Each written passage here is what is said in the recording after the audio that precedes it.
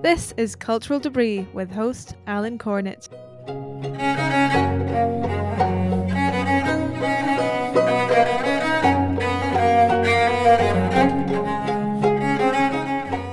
Welcome back to Cultural Debris. Summer is, I hope, on its last legs. I admit to looking forward to cords, sweaters, and boots this fall. That said, I'm trying to squeeze in as much Madras and seersucker as I can before summer comes to a close.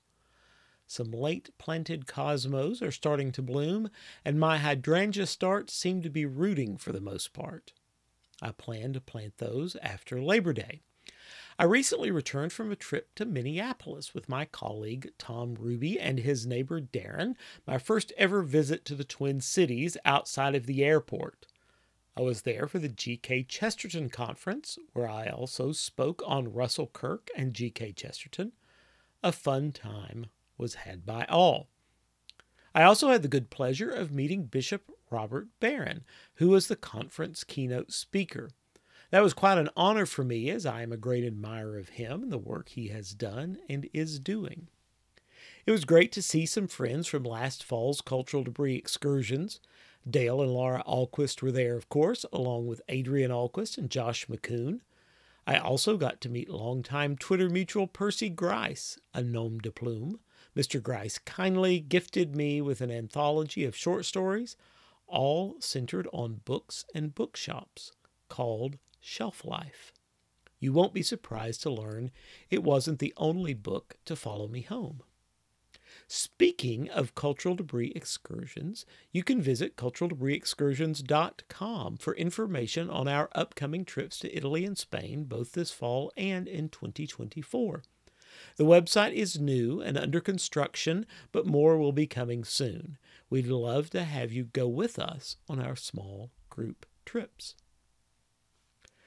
My guest is not the only one active in theater these days. This month, I was again in a parish play written by one of our priests, Father Al DiGiacomo, who was in a past life a theater professor. Some may recall last year's production on Dorothy Day that he wrote, which I also had a part in. This year's play was on Blessed Father Michael McGivney, the founder of the Knights of Columbus. Father McGivney also produced parish theatricals, and so the play had scenes from one of the plays he himself produced some 150 years ago. It was a lot of fun, but I don't expect Broadway will be calling. Since we are on a theater theme this episode, my friend Jane Clark Charles sent me a copy of her new play, Sonnez le Matin, which features Jean Calvin, Ignatius of Loyola, and Francois Rabelais as characters in a murder mystery in which they themselves are suspects. It is from Wise Blood Books. I am currently reading it, and you can get your own copy. Just check the link in show notes. Our poem is by Oscar Wilde, The Theater at Argos. Nettles and poppy mar each rock-hewn seat. No poet crowned with olive deathlessly chants his glad song, nor clamorous tragedy startles the air. Green corn is waving sweet where once the chorus danced to measures fleet. Far to the east a purple stretch of sea, the cliffs of gold that prisoned Danae and desecrated Argos at my feet. No season now to mourn the days of old, a nation's shipwreck on the rocks of time, or the dread storms of all-devouring fate, for now the peoples clamor at our gate. The world is full of plague and sin and crime, and God himself is half dethroned for gold. My guest is Laird Mackintosh, a longtime Broadway actor who had the opportunity and privilege to play the Phantom himself in the final performances of The Phantom of the Opera. The Phantom closed in April after 35 years on Broadway and was Broadway's longest-running show. Laird discusses playing the Phantom, his long association with the show, and the unpredictable life of being a Broadway actor. In addition, he and I discuss his interest in vintage Ralph Lauren clothing and the business that sprang from it. Plus, Laird is an art lover and an artist, so we discuss our mutual admiration for the great John Singer Sargent, plus a number of other artists. Please join me as I talk with Laird Mackintosh.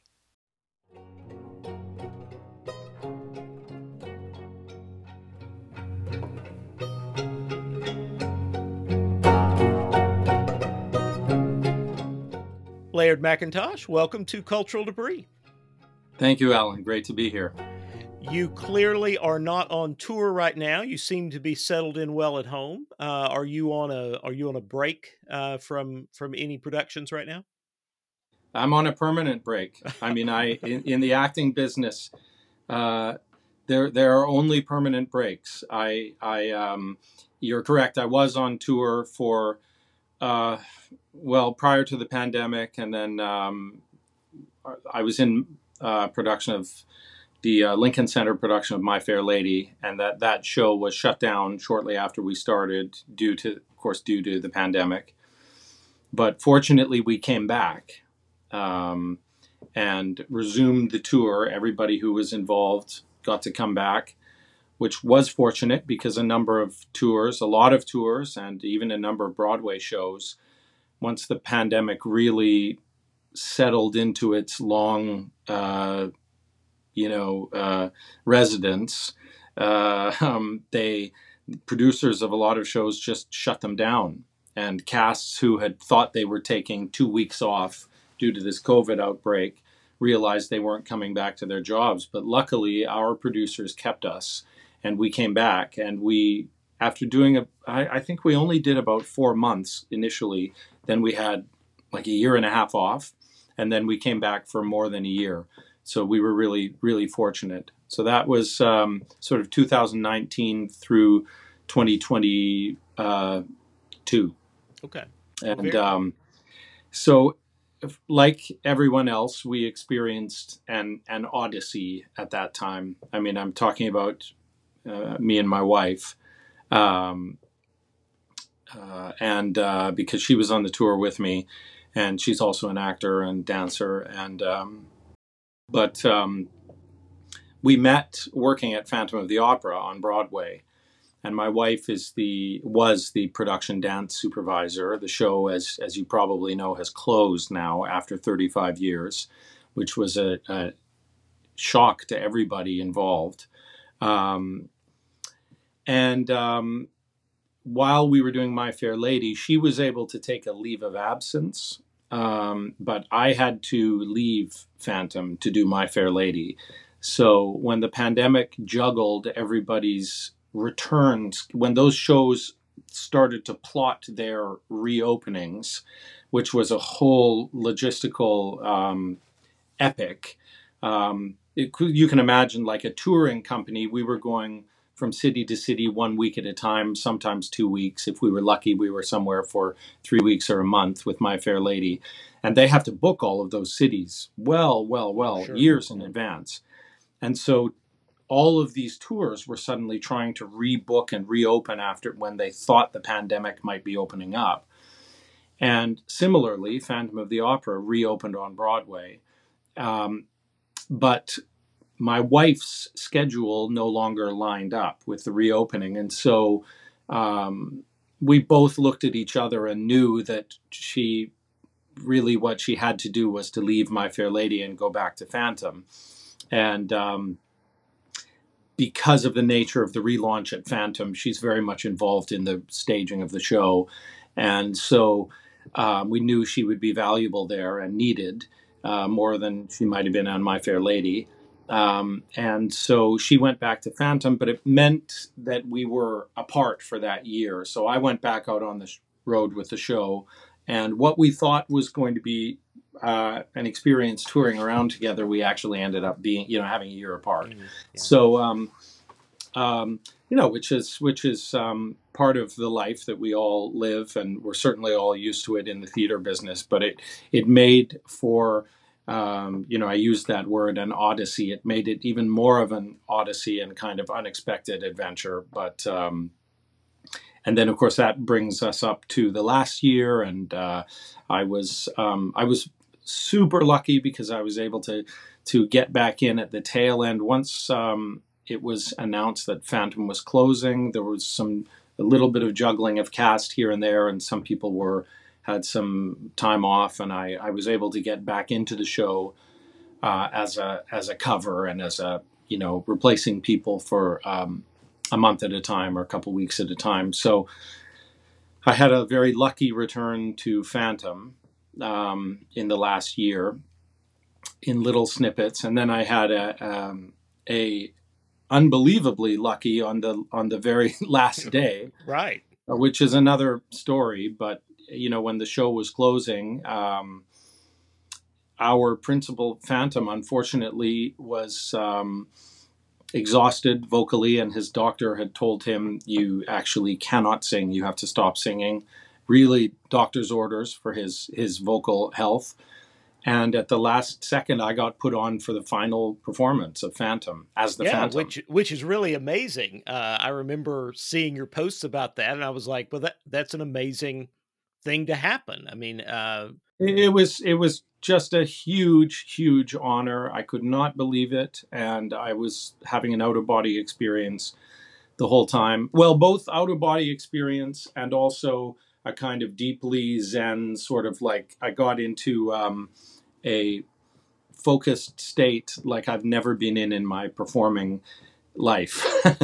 Because the audience they actually didn't sell tickets for the final show. The last public show was the night before, and I did that one as well. I did the three shows leading up to the closing, with the exception of the matinee the day before. One of our other guys did that show. But for the final show, the audience was entirely made up of alumni of the show, people who had been in the Broadway production, 15 or 20 guys who had played the Phantom, and of course, all of the creatives. So Andrew Lloyd Webber was there, and Cameron Mackintosh, the producer. And so it to say that it was, there was pressure. oh well, I can't even imagine, especially, I mean, not only having Andrew Lloyd Webber there, but all of these previous Phantom actors. I would think that would be quite a weight, because all of them are thinking, well, I could do that. Yeah, of course. Well, but actually, I think of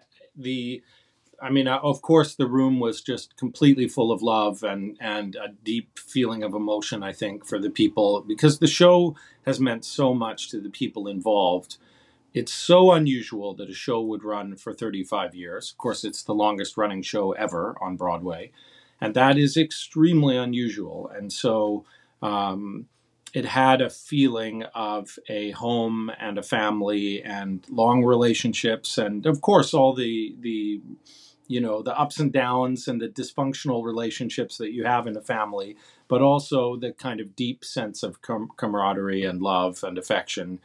And it truly felt like the end of an era. And I think because it was so unexpected for the cast and crew and orchestra to hear this news, it just came. I thought that I would be gone before Phantom was gone. I just thought it would continue. But of course, the pandemic hit tourism in New York and still has affected it very, very deeply. So we don't have the international audiences that we used to have. And international visitors to New York might come into the city for the weekend, and they might want to see one show. And quite often it was Phantom, just because of the iconic place that it has, not only as a Broadway show, but also so much connected with the sense of Broadway. Right. Of New York City, connected with, Phantom sort of is Broadway, New York City, in the minds of some people, I think. So anyhow, I think we're all still in withdrawal and still adjusting to life. I mean, my wife was in the show for almost 20 years, off and on. She left and came back and took leave of absences and was able to do other shows. But So we feel very, very sad about it. Oh, I'm sure. But did I say that already? Probably, Well, probably 10 times. I mean, you yourself have had really a decades long relationship with the show, going back Yes, to your well, I very did early first did the days. show because I'm from Canada originally, and I first did the show in the '90s in Toronto. There was a production that ran for a decade in Toronto, and uh, so I began as a young man in that show, and then always when I got the opportunity to live and work in the States, I always wanted to be in the Broadway production. And I had auditioned for it a number of times, but finally I aged up into another role in the show. And suddenly I was playing this. If you had told me when I was 25 years old that you're going to be playing the role of Andre, which is an older character in the Mm-hmm. show sometime,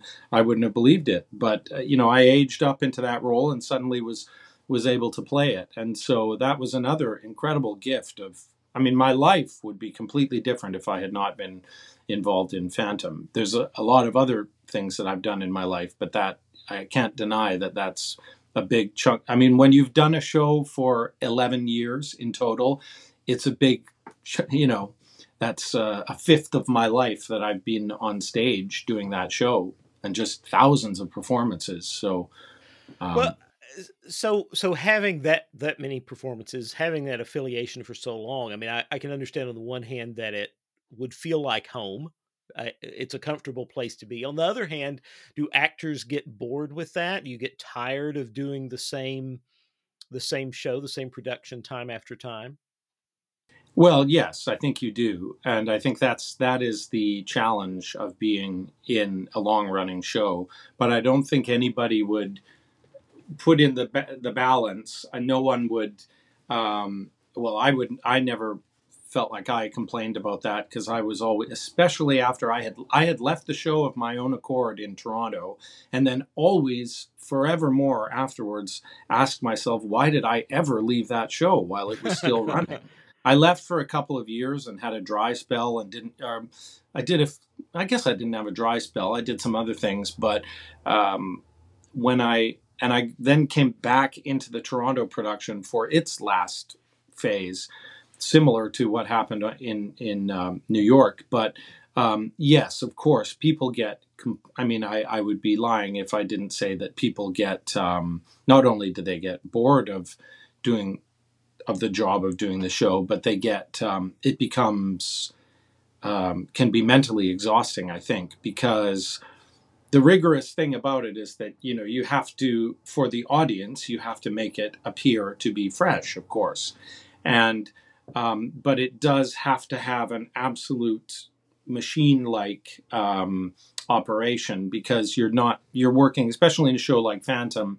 There's extremely intricate backstage choreography, and everybody does their tracks the same way every show. You walk to the same place backstage, you pass the same person in the hallway, you step out of their way at the same time while they run through, you grab this thing from that crew person at the same time. I mean, it's absolutely choreographed, and so there is an order to that you have to adhere to, and that can become exhausting. But despite that, I think everybody involved in the show, I know everyone would say that they were obviously, so grateful to have been a part of it. There's 10,000 actors in New York who would have killed to have had my job in the last 5 or 6 years. Oh, I'm sure that's true. I mean, you talked about Phantom having, I guess, being kind of a flag, for lack of a better word, a flagship uh, Broadway show. I mean, it's so tied to Broadway in people's minds. It's so tied to New York in people's minds. Um, and I guess, is there something that's going to step in and take that place? Does Broadway as a whole suffer even more because of the lack of having something like Phantom? So, maybe I want to go see Phantom, but it's sold out. Oh well, I'll go see something else, perhaps. But if you don't have Phantom as that draw, is that going to have a negative ripple effect throughout Broadway in general. Well, actually, I think it might have a bit of a ripple effect in that it was one of the big. It does say something about the business of Broadway right now that one of the juggernaut, the Titanic of Broadway has sunk, and perhaps that's not the right analogy or metaphor, but because it didn't sink, it was enormously successful, but the fact that it has closed and that the reason that we were given was that it was due to slow business. That was prior when they announced the closing. Then we had basically a year of the show just being like jam packed, or 6 months or whatever it was. I mean, you couldn't get a ticket, so it was all the more strange. The feeling of the closing felt like the opening of the biggest show on Broadway because the audiences were going crazy. You couldn't get tickets, and I'm sure that they could have extended it had they wanted to, but actually the producers felt like they wanted to say they were closing on this date and they were going to close on this date. I think they were deeply aware of people saying, oh, they're just doing this to try and drum up ticket sales and they're never going to close. But they did close when they said they were going to close. We extended once and for a month or something, but that was it. I'm sure they could have kept going for 5 more years or indefinitely. But there is a ripple effect, I think, because good business, of course, has a ripple effect. But there will always be fantastic, wonderful shows on Broadway. I've just been to see a bunch of them, and of course, everybody in show business wants there to be a newness, and but I think even if they open Phantom again on Broadway, it will never be the original production in the Majestic Theater, in that historic house and historic production, running in a very, one of our conductors said to me that, well, there will just never be anything like this on Broadway again, in the sense that we had the biggest orchestra on Broadway. Occasionally a show would come in and they'd add one more orchestra player so they could say they had the biggest show on Broadway. No, they did, but I mean, continuously, Phantom had the biggest orchestra on Broadway. It employed a gigantic number of, it had a huge crew, which you have less of now because things are automated more and run by computers. And the orchestras are, producers now, I think they want a show that has a cast of 12 people and an orchestra it's not an orchestra, a band of 5 players and, a crew of whatever. They wanted to cut the costs. I guess they have to, but this old fashioned production that was so highly theatrical and romantic for people is gone now. And so I do think that's too bad. We have a rise of streaming services, and now Apple's finally releasing this virtual reality, that people have been talking about for a long time. Is there going to be a place, and what is the value for the sort of embodied experience, the seeing a real live actor doing a real live performance on a stage? What value does that bring going forward that these other experiences can't give us? Well, I think the value of theater is that you're sharing a communal experience with people in the moment, and it only happens once.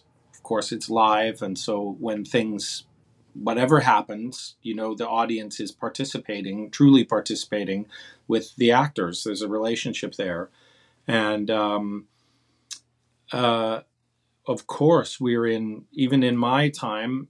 In our time, I can see that we've gone through a sea change in the title of your podcast, cultural.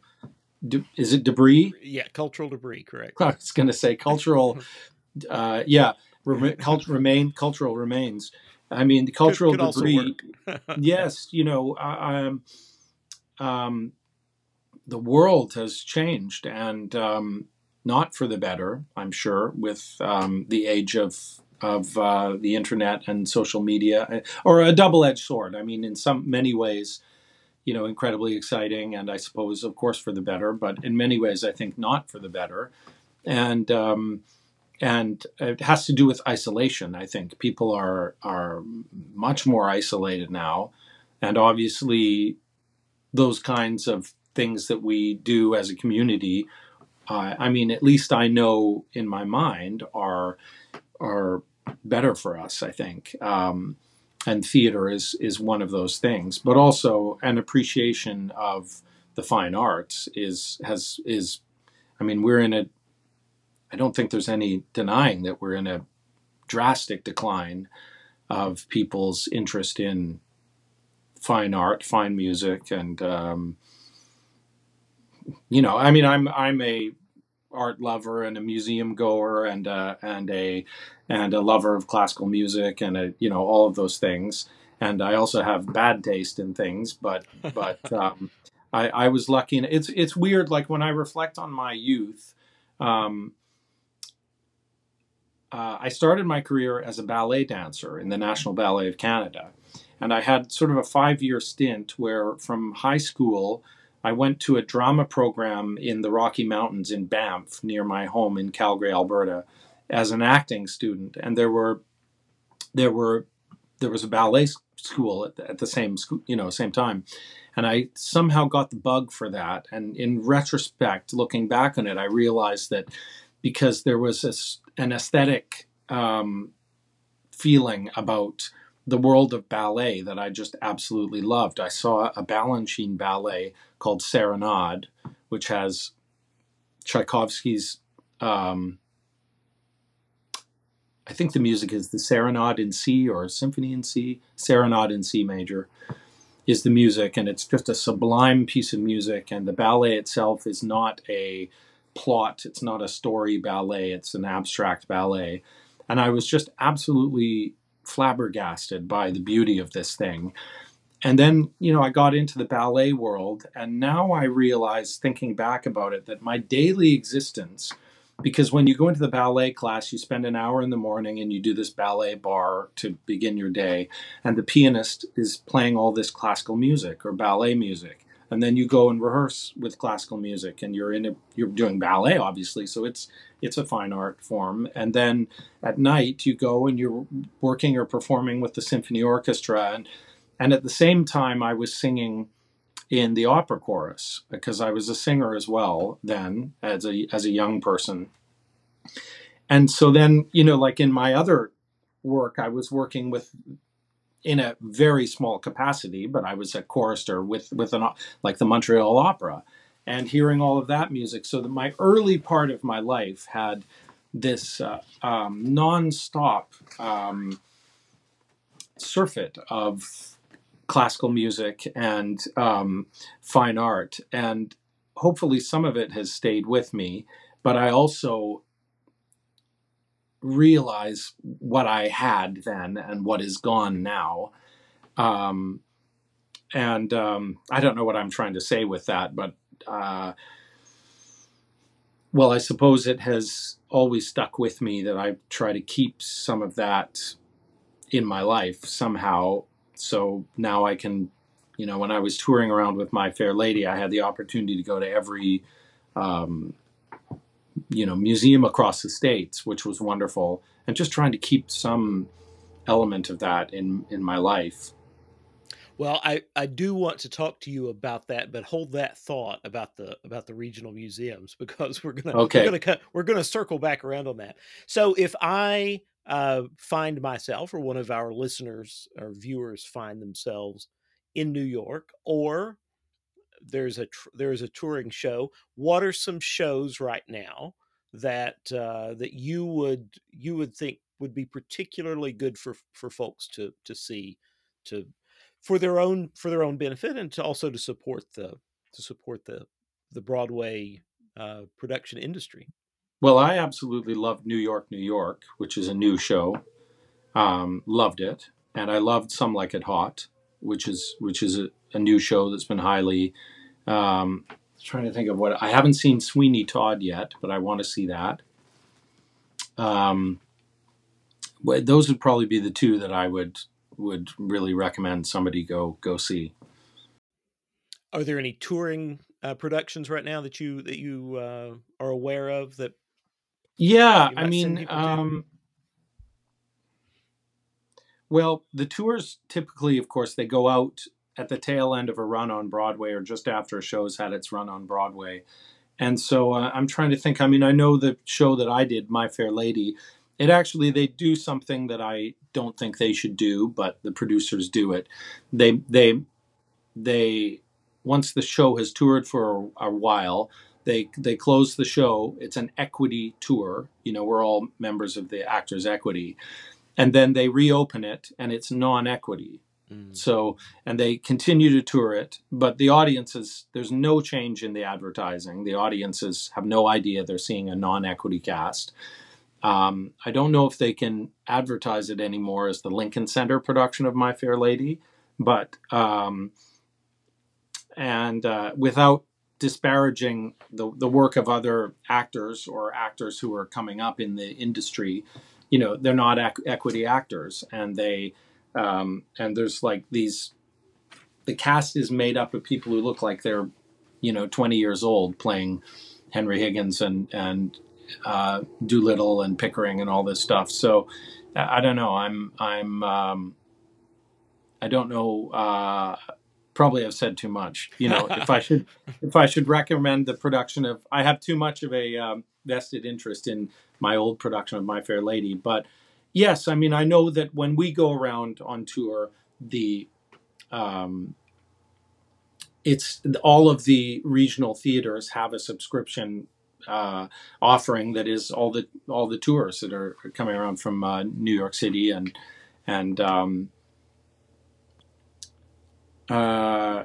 but I can't think off the top of my head what they are right now. I'm sorry. Well, so tell me, a layman in these things, how the equity system works. How is that structured? Well, it's much easier to get into equity now. I think. I mean, post-pandemic, anyone can get into it practically. But you used to. There used to be a more rigorous sort of stages that you would have to go through to get your equity card. It was sort of like you can't get in without it, but you can't you can't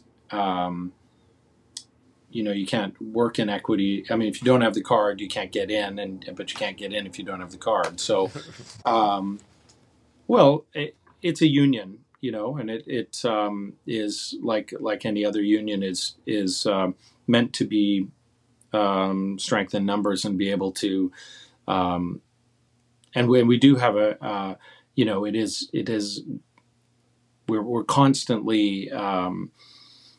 Our representatives are constantly going and trying to get better contracts for us, working on the road, and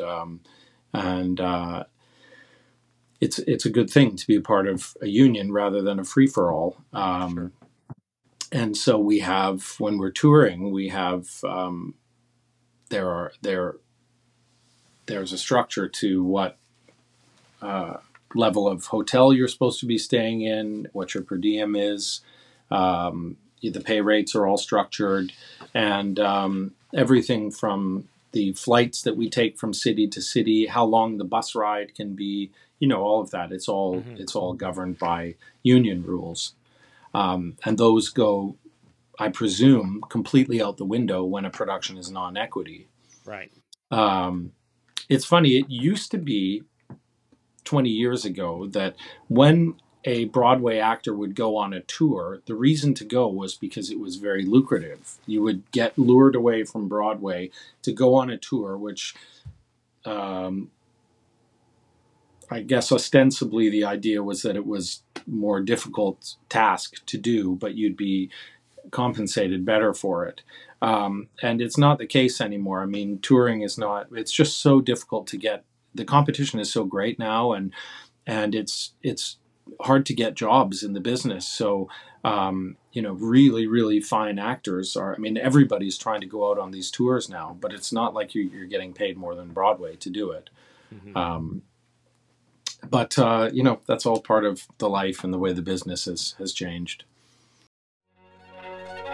You're listening to the Cultural Debris podcast. Well, let's shift gears a little bit because I want to talk to you some about vintage Ralph Lauren, which Yeah. is which is an interest of yours. And before Yes, we we're hit, dressed similarly we here. are. Well, I pulled out this I like your vintage style. Ralph Lauren 3-2 roll linen, guaranteed to wrinkle according to the tag.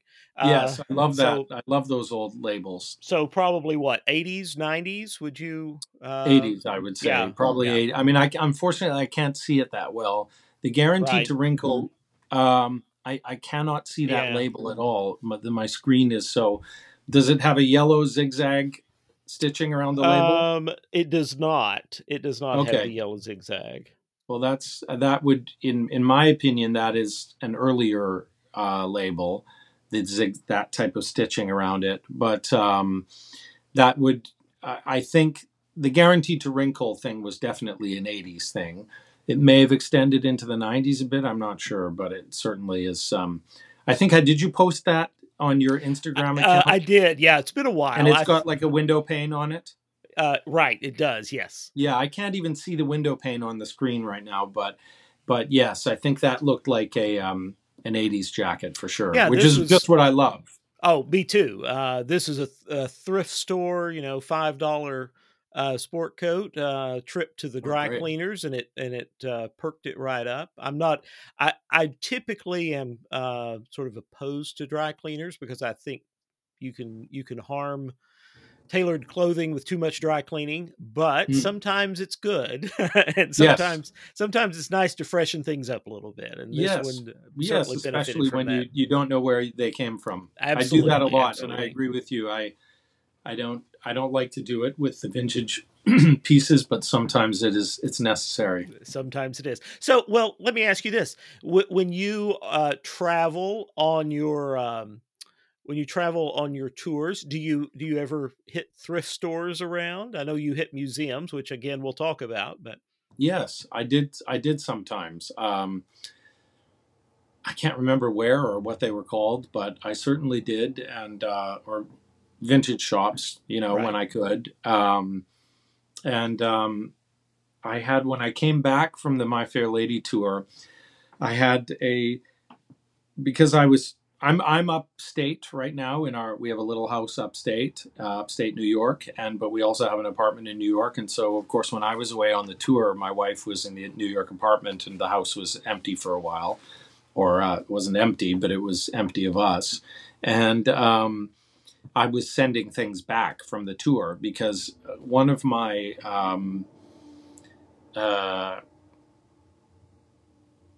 I guess, you could say one of the habits that was like soothing me while I was out on tour was continuing to collect vintage polo, and so I was having it sent back to the apartment. And then when I came back, and my wife, God bless her, Polly was bringing all these things in from the doorman, and they there was a wall of boxes that was like the final scene of Raiders of the Lost Ark when I got home, and I'm not kidding, it went floor to ceiling.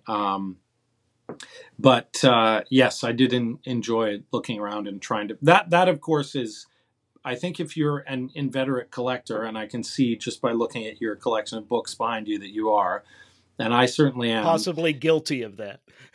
Yes, I mean, as you know, the thrill of discovery and the excitement of finding something rare is really fun, and that's been one of the things that has fueled my polo collecting. You see, it began because when I was a teenager in my hometown of Calgary, this was back in the '80s, the polo stores were franchised. And so individual businessmen or businesswomen owned them and operated them. And there was a beautiful one that was in my hometown of Calgary, if you can believe that. But there were a number peppered across Canada. Mhm. And there was an absolutely gorgeous one in Toronto. I actually worked there briefly when I lived in Toronto, but I worked for quite a while, a couple of years in the one when I was a teenager in Calgary. First thing I walked in and was like, just like a window had been opened in my mind, seeing this store. And it happened to be across the street from my high school, and I would hang around on my lunch break in this polo store. And then I can't remember if it was my grade 12. I think it was when I was in grade 12 or just after high school, I started working there. And I took a year off and worked there full time. And so this seed was planted. And then in later life,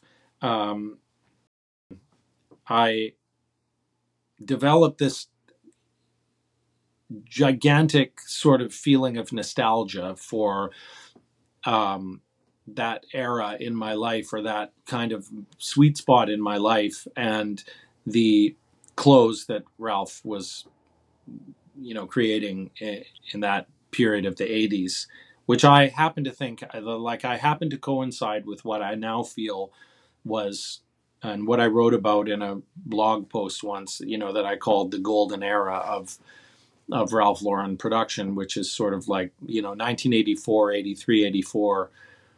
And for me, even more specifically pinpointed on 84, when the spring line was an epic campaign called Safari, and the fall was an equally epic and beautifully shot campaign called Thoroughbred. And it was right then that I was in the store, and so I can remember those catalogs we had. I still have them, and it struck a chord for me. But what's been fun about doing, starting to share this interest in collecting, and occasionally being able to put a piece up and have somebody, take it off my hands, is that I've realized that there is a worldwide interest in these vintage Ralph Lauren pieces. So, was that Safari? Did that coincide with the Safari cologne and the Safari line that he released, or were those separate? That predated it. The Safari cologne and perfume, I believe the perfume was launched first, and I think it was around 90, something like that, or it might have been 1992.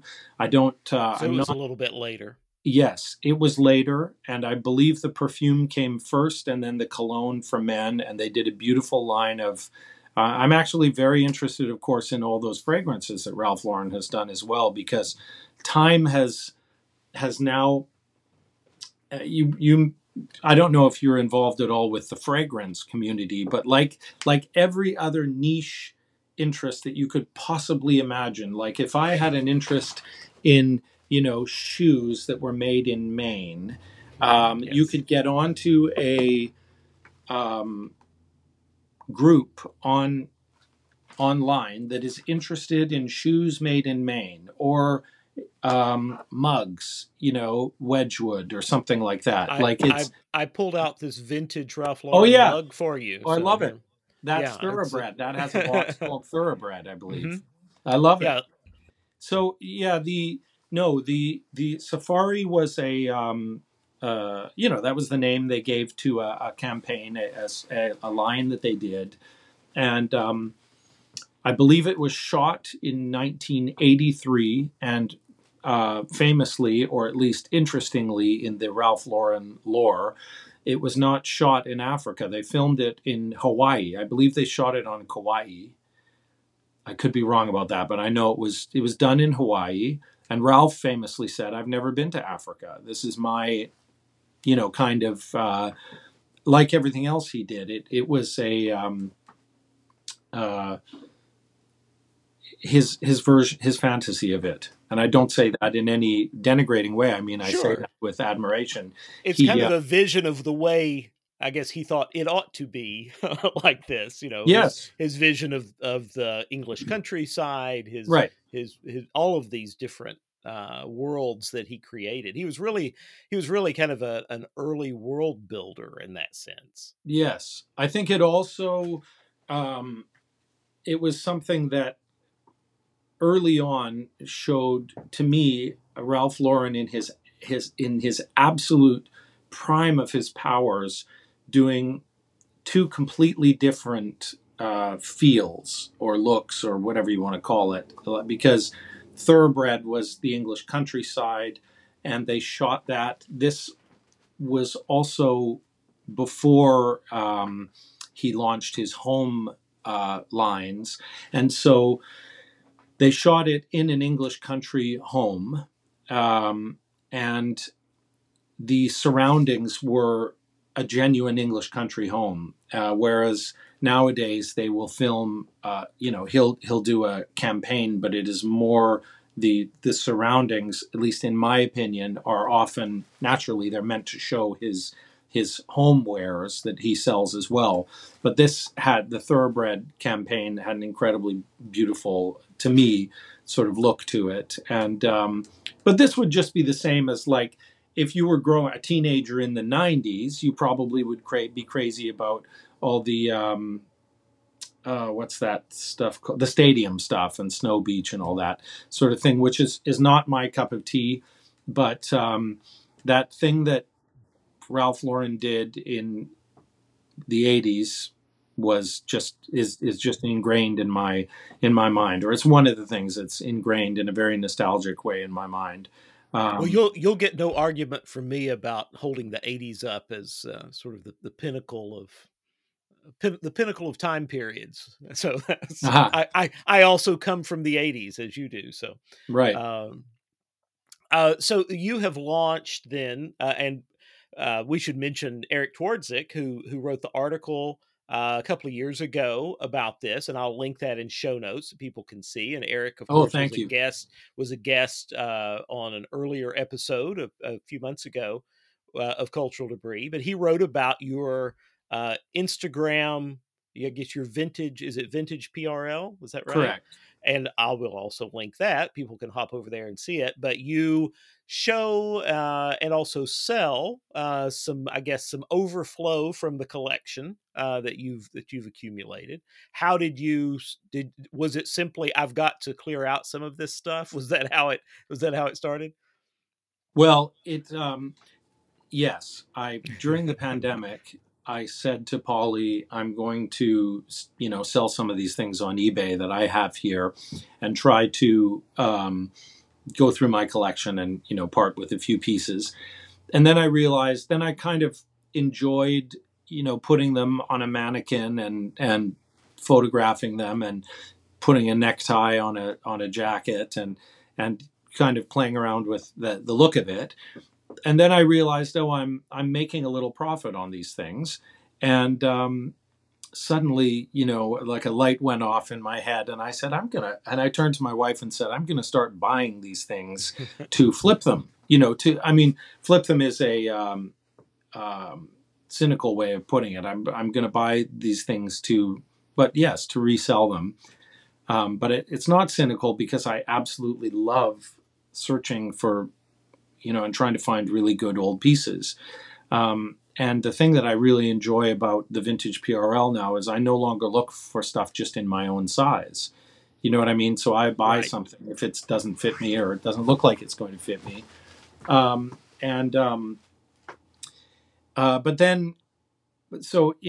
I at some point decided maybe I'll just try to sell a few things via Instagram and communicate with sellers directly rather than putting them on eBay or some other, thing online. And that was merely because I wanted to, frankly, I wanted to avoid having to pay the fees on eBay. And I was amazed that complete strangers would send me money via PayPal. I mean, I would put up a tweed jacket and then somebody would say, well, how do I pay for it? And I would sheepishly say, are you okay with sending me the money into my PayPal account? And they'd just say, sure. The people were, and now that I've done it enough, somebody can look on my Instagram and see that at least I hope they will trust that it's obviously a legit thing. And I don't really get anybody who is concerned about sending money that way. So, although of late I have realized it's, the way I do it is I put a piece up and then I ask that the person direct message me, and then I send a file with all the measurements and a description of the item and the photos. And there's a lot of going back and forth and discussion that would be allayed if I had, what's the platform called? It's something like BidPay or something like that. In other words, if I had a online store, which is obviously what anybody does who has a vintage business or something like that online. Right. So I'm very seriously considering doing that. And I'm also considering, I'm quite interested in the idea of having a shop myself, because currently I have, you see, when I went back on the road then with My Fair Lady, and then subsequently getting back into Phantom, I've stopped doing the thing online. So there's a lot of stops and starts with Sure. my vintage PRL, and occasionally I get a message from someone saying, "Are you still there? Like, are you still, are you going to be listing stuff again?" And currently I have got about 50 pieces that I've photographed and measured, and they're all ready to go. I just haven't put them up yet. I'm very soon to be putting new things up online, so I'm excited about that. But I have 1,000. I've had to actually go outside of my house and rent I have a space now that I've rented to store. It's not a storage space. It's like a studio that I've rented to store and photograph all the stuff. And there's so much of it. So I have to sell it now at some point, because Right. I've invested quite a lot of funds into it. But I must say, I really, really love it and really enjoy it. And it's true. There is nothing like the thrill of finding something that's really, really good. Oh, that is absolutely the case. And that's why you always keep going back, even when you absolutely don't need anything. If I never purchased another thing, I would be, certainly more than fine. But it's the treasure hunt aspect of it. I can go into this shop where it doesn't look like there's anything, and I can find the treasure that's there, Mm-hmm. and you don't every time, and you won't every time, but sometimes you do, and and and in a sense, there are times when you've rescued that piece. It's something that very well could have been lost forever, and you've That's right. saved it. So there's, at least you tell yourself that. But I think it's also true that you do it. So I will tell those who are interested to absolutely check out the Instagram account, because it's beautifully done. And if nothing else, even if they don't purchase anything, they can get a lot of style inspiration, I think, from the things you put together, and how you've conceived of it. Well, And I really appreciate that. Thank you maybe so much. Ralph needs to hire you to come in I and love help that. him. I'm going up to Canada for a couple weeks shortly, to help my mother out with some things. But at the end of the month, I will be listing. I'll have a slew of new pieces up, So new I will old certainly pieces. tell people by the time that they are seeing this to absolutely check it out, because there may be Oh, some new great! Right. things. There may be some new things hitting. Well, the last thing I wanted to talk to you about, and I didn't want to let you go before we had a chance to chat about it, was was your interest in art, which you've alluded to, and we can also see behind you some of that. But you Yes. are a particular devotee of John Singer Sargent, and I will say, sort of helped inspire me to explore him myself. Now I have a big stack of John Singer Oh, Sargent wow. books, Yeah. and I pulled this out, Oh, yeah. which That's I will beer show bong. you. That, yeah, my I also have a Vanity Fair print obsession. So this is and I like Max, and so this is Yes. Max and Vanity Fair and John Singer Sargent all rolled into one. So it's a Yes. great piece.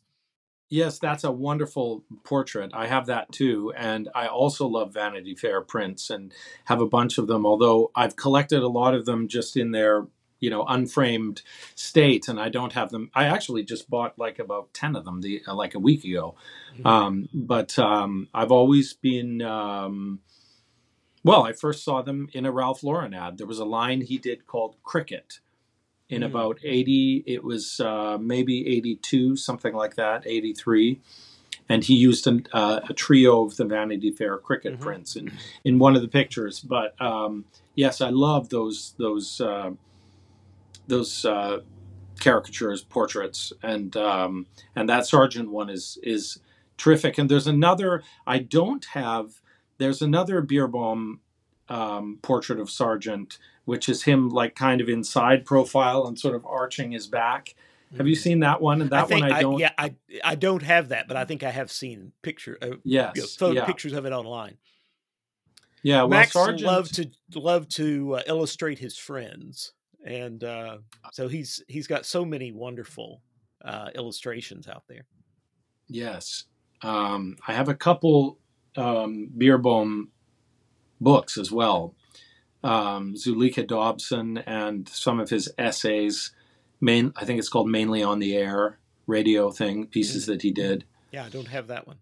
Yeah, but that novel, Dobson, is sublime. I love it. I've only read it once, but it's a great piece. And so, how did you, I guess, initially become interested in Sargent, and then I know you've toured around and hit all of these museums, finding Sargent pieces that are in maybe what we might consider obscure places, but they're out there. Yes. Well, in sometime around 1995 or 1996, I was in a bookstore that's no longer there in Toronto called David Mirvish Bookshop, and was a beautiful art and bookstore. And I saw that great big, I've got it back here, the big, somewhere here behind me. Anyway, the giant Sargent monograph. I believe the author is Carter Radcliffe, and it's familiar to a lot of Sargent aficionados. It has a big, beautiful, it's a large book, and it has the portrait of Lady Agnew on the cover, and just Sargent written across the top. And I'd never heard of him, but I saw the picture, and also something about the design of that cover was so striking with the portrait. And I bought the book and immediately became very, very taken with Sargent and interested in him. And then also in the late 90s, I bought a letter of Sargent's, a handwritten letter from a manuscript dealer in the UK. I think it was John Wilson Manuscripts. I believe that was the name of the dealer. And I was like completely amazed that you could buy a letter that Sargent had written. So I was holding this letter that he had touched. And, I'm one of those people that gets very excited by weird things like that. So I started trying to collect his letters. And in the 90s, my recollection of it was that in the early days of eBay, it was not I collected quite a few. And that seems to have slowed down or dried up now. I infrequently see a Sargent letter on eBay, and when I do, it is too expensive. They're really expensive to buy now. But of course, that was before there was an epic retrospective of Sargent's work at the National Gallery in Washington, and that would have been in the late 90s, I believe, or maybe around 2000, something like that. It was around that time. And that, I think, kicked off I don't know, it seemed to me anyway, that kicked off a resurgence of interest in Sargent that put up the prices on even things like his letters, which, of course, is just the very hem of the garment that I can just touch would be acquiring letters. I did buy 2 drawings, and I was able to show those. I had the opportunity to meet Richard Ormond a few years ago, who is the great, or perhaps it is great nephew of John Singer Sargent. Sargent's sister was married a man named Ormond, and Richard Ormond is now I believe he's an octogenarian and is now I believe, considered to be the world expert on John Singer Sargent. And he is the author of, or the chief influence behind the Catalogue Raisonné, which has been completely done over the last 20 or 25 years, with the exception, I don't know if there's going to be a final volume that is, I believe he is currently working on trying to assemble all of the existing charcoal portraits, which is, of course, what Sargent did after, I believe it was 1907 or around 1907 that Sargent sort of declared, I'm stopping commissioned oil portraiture and I'm basically retiring and devoting myself to my own work for my own pleasure, watercolors and oil paintings, but, landscapes, etc. And, there was such an insatiable demand for his portraits that he agreed, I guess, to do charcoal drawings, charcoal portraits, which he could complete in one sitting. And but if I'm not mistaken, there's an enormous, like something like 1,700 or 1,200 or 2,000. Wow. Yeah, I mean, he did. I have a volume of some of his charcoal portraits, but of course, it's nowhere near that many of them.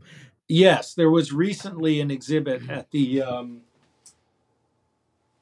the name of the museum. I went to it in. It's just slipping my mind right now. Yeah, I think that's probably the catalog that I have. Yeah, I'm looking. I've got a wall of his books here, and it's right behind me. But anyway, I can't pick it out right now. But anyway, it wasn't the Whitney, but it was it was downtown here in New York. It was a beautiful exhibit, and yes, and I believe Mr. Ormond was the curator of that exhibit. I know he was, and that was a good indication of the kind of, and I mean, the charcoal portraits are absolutely sublime. I mean, his skill, his gift as a draftsman had to be unparalleled. I can't think of, I mean, artists forever will be marveling at Sargent's. I mean, it was a gift from God. He was like a Baryshnikov of painting, or I don't know who you would compare it to, but just extraordinarily, I mean, supernaturally talented as an artist. And yeah, I have to agree with you about that. But of course, he also opens up the door to a lot of other wonderful artists who I appreciate a great deal from that same time period. Of course, you have Whistler is probably the most well known, but also in different countries, you had Sorolla, you had Zorn, you had Boldini. All those guys were doing this beautiful work, overlapping, not exact contemporaries, but it's a similar approach and beautiful style. Yes. Oh, I love all of those artists that you just mentioned, and there's a wonderful account, and I could not find where I had it, but it's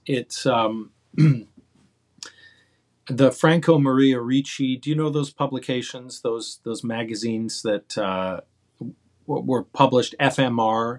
They did a wonderful volume on Boldini that I have. There's like a slipcased, book that they did on him. But in one of the magazines, they reproduced an account of that they translated into English of a art student or art lover who went to visit Boldini at his studio in old age, and it's a beautifully evocative story of going into this studio of this great artist, and canvases everywhere. And I mean, he was another magician. I love Boldini. In fact, I have a Boldini signature that I bought some time ago, like while I was collecting all the Sargent letters, and it's a letter written in another hand. I think in the hand of his wife, who was considerably younger than him, and I believe was sort of took care of his business affairs. And then it's got his beautiful signature at the bottom that's so familiar from the portraits because he had that highly stylized way of writing his name. But yeah, I love Boldini, and Zorn and Sorolla, and also the other early 20th century and mid-war portrait painters, Orpen. I love that, and as you say, it's not only a window into other artists, but it's a window, of course, into the time and the period, and undeniably, what I love about those painters and their pictures is the style of their painting and the style of the people in the pictures. They're so beautiful to look at, and of course, people, I think, really, had a sense that life was valuable and that worth living, and that dressing with a sense of occasion meant that the day was important, and something that there was a reason to put your best self forward, and you really see that in those pictures, I think, and in the way people took the care to dress themselves. You have shared a few times some of your own painting that you've worked on. I know you did Oh yes, a copy of a Munnings, I believe, and yes, you painted a self. It had a self portrait of yourself in a top hat, I believe. So yes, that's right. Yes, uh, it sounds very showy the way you just, yes, but it's true. well, It is true. It no, with the they're top hat beautiful was. pieces. I mean, it's I say it with envy. I would love to be able to paint with uh, such an evocative way. There was a portrait that I saw that really inspired that self portrait, and it was now I'm going to now I'm really going to forget. I put it on my Instagram account, but who was the actor that was not in the James Cameron Titanic movie, but in the old 1950s A Night to Remember? Mm. Famous British actor with a little mustache. Yeah, Famous I know who actor. you're Anyway, talking that about, gentleman. There was a portrait of him that I have not been able to see in person, although I tracked it down. It's in New York, in somewhere in the archives of the New York Theater Historical Society or something like that. And I did get in touch with someone there who was able to send me an image of the painting, rather a color image of it, a small color image.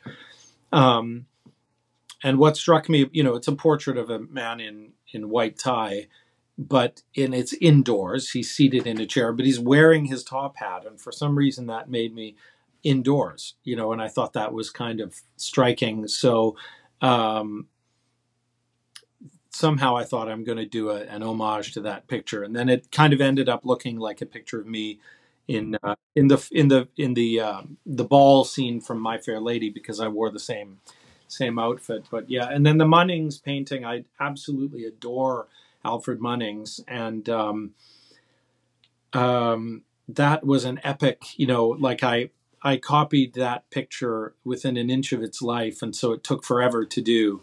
But it's over the fireplace here. Nothing says nothing says humility like having a giant self portrait and then putting this painting over the fireplace. But it has been. I am moving slowly but surely towards my own work and doing my own paintings. But it's been a real learning experience for me to copy pictures, which of course is one of the traditional ways of trying to learn, or at least when you're trying to be self-taught. That's another fantasy of mine. Like, I would love to be a painter, and well, it seems that you are one. To be one, you just paint, correct? yes, that's right. But I think real painters paint 9 to 5 every day, all day long, and that's how you do it. And I don't. My interests are too divided to focus enough on it. But I do love it and enjoy it, and I do harbor a fantasy of perhaps doing it more in the future. You can be a painter in the lineage of Winston Churchill. he had Yes, other right. things going on too. So, but Right. And don't sometimes you wish you had started collecting Churchill paintings like 45 years ago? Or I think they're completely untouchable now as well. oh, I'm But sure. I think there was a time not too long ago when you could buy one. But those things have all become so expensive. But and that's another story. I mean, the art collecting world is also really interesting to me, and I do it in the smallest possible way. Um, but but I do really enjoy it as well. Occasionally, you can buy some, you know, some. Don't want to say minor work, but uh, uh, something by a good artist. You can get something just touching the hem of the garment. Right. you know. Well, and there are lots of pieces out there. I had an earlier episode some while back with William Newton, who's an art critic, and we discuss, and he collects art, particularly from Spain. But we discussed, the value of having art in your home, and it's not, you and I are both museum appreciators, but at the same time it is valuable to have real art around you, and it's not something that should simply be a thing I go see, but rather something that surrounds me and that I live with. And I feel like that's art at its best. Not to say that obviously some of the great masterpieces are going to be in museums, understandably so, but I can see behind you you have beautiful art, and it's something that you live with and you see and you appreciate, and obviously you love those pieces. Yes, I absolutely love it. That bust that you can, it's right there. I don't know if it's in your camera view. I'm touching the edge of it here now. No, sorry, in my room. Do you see Oh, it there, or yes, is it yes. out of Oh, I view? can't. No, it's out of view. Yes. That's my friend Michael Shane Neal, who's a wonderful Oh, painter. yes. Do you see Uh-huh. that? Yes. Hmm. It's difficult to see back there, but and Rick Casali, the sculptor, just made that, and he has a way of the original, done in clay actually gets destroyed eventually, but he has a way of reproducing them using a contemporary sort of method of um, it's like marble dust that they're able to get into the mold, and it weighs a ton. But I was so taken with that piece that he did of my friend Shane that I said I have to get one of those, and this will be. I love the idea when you read about Sargent, and actually I have in my collection of Sargent ephemera, I have one of the original catalogs of the sale of his the contents of his home and studio on Tite Street, on his death, and it lists everything that was Oh, in his wow. possession that was sold. Um, one of them, there's one catalog that is just his books, and I have a number of Sargent books here that he owned with his book plates in them. But one of them was all his artworks and studio furnishings and whatnot. I mean, he lived in the same building, or the two buildings that were his studios in London. Um, but one of the things that impressed me so much, and you can see in some of the wonderful photographs of those evocative photographs of Sargent's beautiful studio that he had, were that he had the works of other artists in his possession. And I'm sure that he gave a painting to Boldini, who gave him a painting, and Elieu gave him a drawing, and he has one. But you can see them in in the photographs of his studio. And I love that idea of, not that I'm an artist who can give a work of art to another artist, but being able to acquire a contemporary work of art that is of having a portrait or a bust like this of a friend of mine. I really loved that idea. So I was able to get that piece from Rick Casali. Um, and actually the original that he did just won the top prize, I believe, for sculpture at uh, International Society of Portraiture conference that was just held a month ago. So I was really pleased about that. I have a version of it here. Yeah, it's it's a beautiful thing to have, and it's finding ways to acquire those things, and it can be expensive. It doesn't have to be expensive. We were talking about Vanity Fair prints; those are over a century old, but not, at least most of them, not that expensive to acquire. Really, you can find them pretty readily. Yeah, and they are wonderful to live with. I love them. I love how you have one propped up there on your bookcase behind you. Yeah, I've got so many that I have to find places to put them, and then I still have more that aren't Right. up. So Or it's or hanging there is it. I love a picture hanging on a over a bookcase. That always looks so good. yes, I agree. I always always think it's a nice look. Or sometimes it has to be moved in order to actually access the books, but Yeah. that's not too much trouble. Well, So now, on your, go ahead. I'm sorry. well, I was going to ask you. I was hearing on your podcast that you are going off to Salzburg. Is it? Well, so that was a trip. So last fall we did our first trip to Genoa, Italy, and took two different groups of people. Incredible place. I don't know if you had a chance to go to Genoa. You should go with No. us.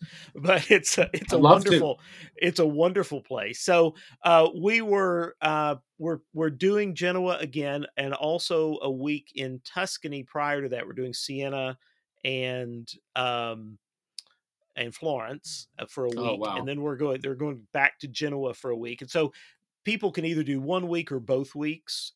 We do super small groups of my friend Tom Ruby and I are the ones who kind of direct those, but we have then 6 people. We could, depending on couples, we might flex up to 7 or so, but usually we focus on 6 people. So it's a super small group. You have a lot of flexibility that way. You can go do things that big tour groups can't do. So our hope had been to do a trip to Salzburg and also to Oberammergau and the area around there in the Alps. Alas, interest was more at this point in Italy. So we're going back to Italy for sure this fall, and perhaps we're looking at maybe Spain next year.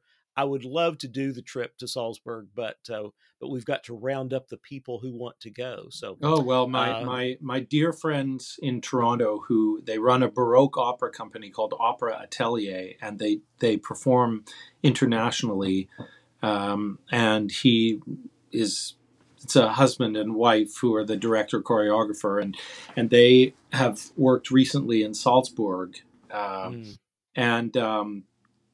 just said it was absolutely the most refined, sublime, civilized place they've ever been. They just adored it. Well, a few years ago, my wife, who sings in just sort of amateur choirs, her choir toured, did a European tour, and she was able to sing in Salzburg, and it was probably her favorite place that she went to, and she loved Right. it. Yeah. Oh, that's so neat. Well, I do hope you get to go sometime. I'd love to go. Yeah. Well, just let us know. We'd Maybe love to have exactly. you. Well, I've really enjoyed the conversation and you having time to talk to me. We could probably go on all day, but I know you've got a trip to Canada to get ready for. That's right. And Well, we could go on all day, and hopefully we will at some point. We'll meet up in person sometime, and I would love to. Well, continue you were the in conversation. Cincinnati not too long ago. Maybe you can make it back there. We can hit the Ohio bookstore and Yes. go to the Taft and the Cincinnati Right. Museum of Art, which are excellent art museums. Yes, and I was in the Ohio bookstore, and in fact, I saw a book there that I subsequently called back, 6 months later and asked if they had, and it had sold, so I didn't get it.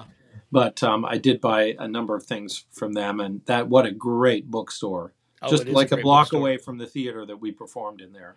And you just keep going up stories of Yes. books, and the lights come on, and right. Yes, that's right. Yeah, it's a fun place. And the bookbinding downstairs. Oh, that's right. Yes, and Yeah. you can.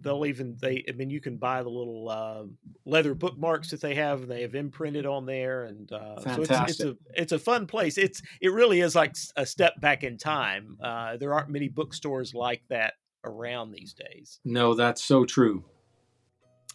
Laird Mackintosh, I very much appreciate you taking the time to talk with me.